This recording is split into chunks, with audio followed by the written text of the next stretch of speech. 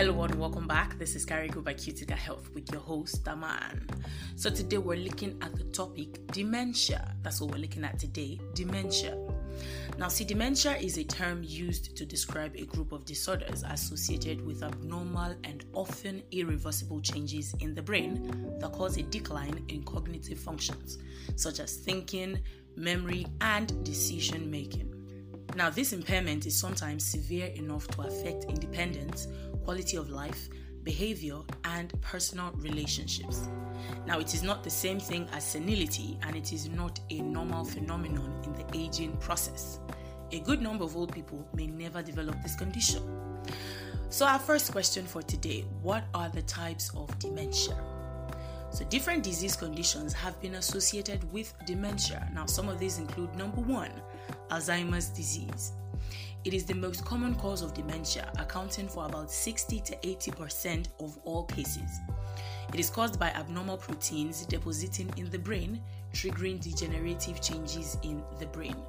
This then leads to reduced cognition. Now take note, Alzheimer's disease tends to run in families. Number 2, vascular dementia.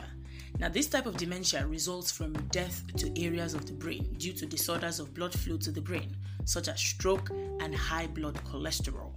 Number 3, Lewy body dementia. So people with this condition have problems with balance or movement in addition to memory problems. Now, people with Lewy body dementia may also hallucinate, that is, seeing things that others aren't seeing. And number 4, disease condition associated with dementia, frontotemporal dementia. The most commonly reported symptom here is change in behavior and personality, as the person begins to act as they normally wouldn't. Now let's look at the signs and symptoms of dementia. So dementia usually affects memory, communication, thinking ability, attention, problem solving, language, mood, movement, reasoning, and judgment, etc. Now it normally presents as follows. Number 1, forgetting names of close relatives or important dates like birthdays. Number 2, being unable to pay attention to tasks or complete them. Number 3, having difficulty in activities of daily life, for example, buttoning up your shirt, brushing, eating, etc. Number 4, forgetting important memories from the past. And number 5, getting lost in a familiar environment. And now let's look at the risk factors for dementia.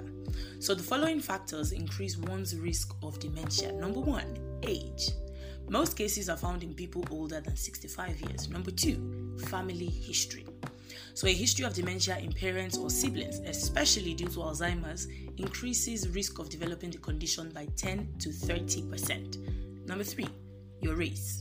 Now, blacks are more likely to have dementia than other races. Number 4, brain injury. So severe or traumatic injury to the head increases risk of having dementia. And number 5, heart disease. Things like poorly controlled blood pressure, high cholesterol, blood sugar, or smoking increases the risk of developing dementia. On to our second question for today: how is dementia managed?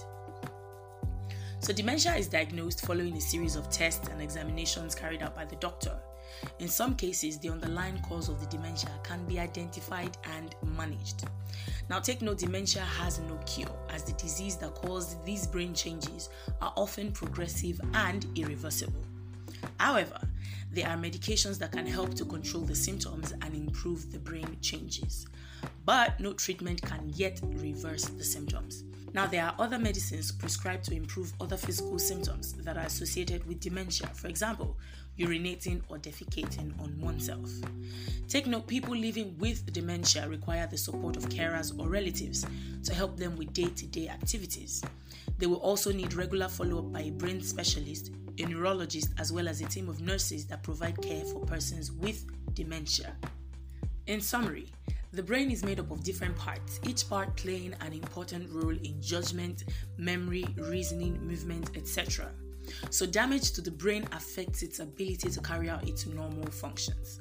And also take note, dementia is a serious problem as the brain changes tend to be permanent, but progression can be slowed with treatment. Now, you can lower your risk of having this condition by living a healthy lifestyle. For instance, by making healthier diet choices, controlling your alcohol consumption, quitting tobacco smoke, and exercising regularly.